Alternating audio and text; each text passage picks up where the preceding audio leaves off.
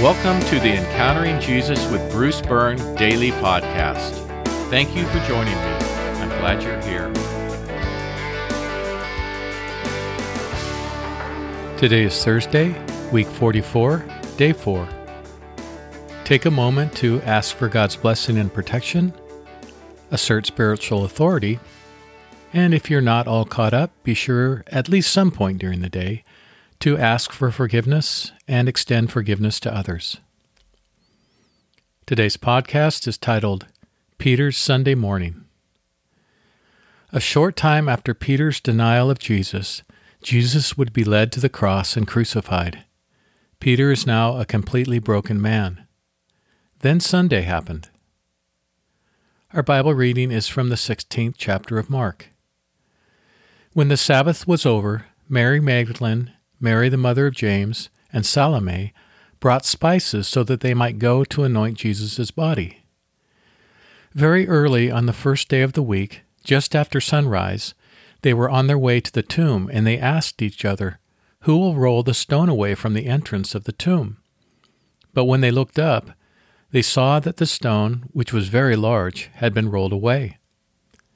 As they entered the tomb, they saw a young man dressed in a white robe sitting on the right side, and they were alarmed. "Don't be alarmed," he said.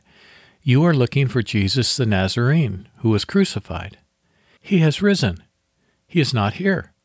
See the place where they laid him. But go, tell his disciples and Peter, he is going ahead of you into Galilee. There you will see him, just as he told you." Because Jesus was crucified the day before the Sabbath, it was not possible to properly prepare his body for burial. So the morning after the Sabbath, several of the women went to the tomb to do so. When they arrived, the stone had already been rolled away, and a young man, dressed in a white robe, was sitting there. The young man announced that Jesus had risen.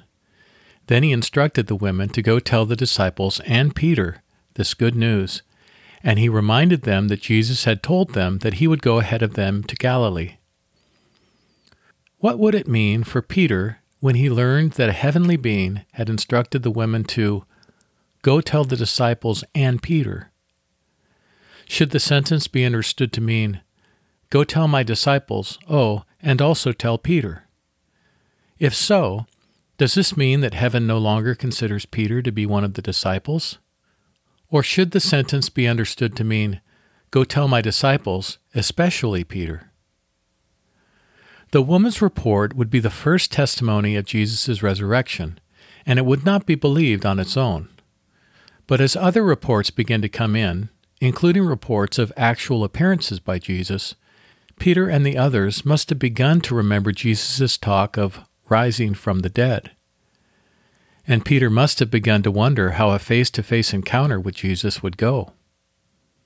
And we'll talk more about this tomorrow. Here are today's questions. Question 1. At this point, do you think Peter considered himself one of the disciples? And question 2. What do you think is the intended meaning of the phrase, go tell the disciples and Peter? Is the "and Peter" intended to exclude or to include Peter as a disciple? For today's meditation and worship, by memory, quickly scroll through many encounters. Pay special attention to the different ways that Jesus' compassion is expressed. Thank Jesus for how his compassion has been expressed in your own life. For our concluding prayer, Jesus, help me to remember that you are the risen Lord as I go through my day. Amen. Let's pray together. Jesus, help me to remember that you are the risen Lord as I go through my day. Amen. Today, remember to pray for the specific needs of immediate family members and loved ones.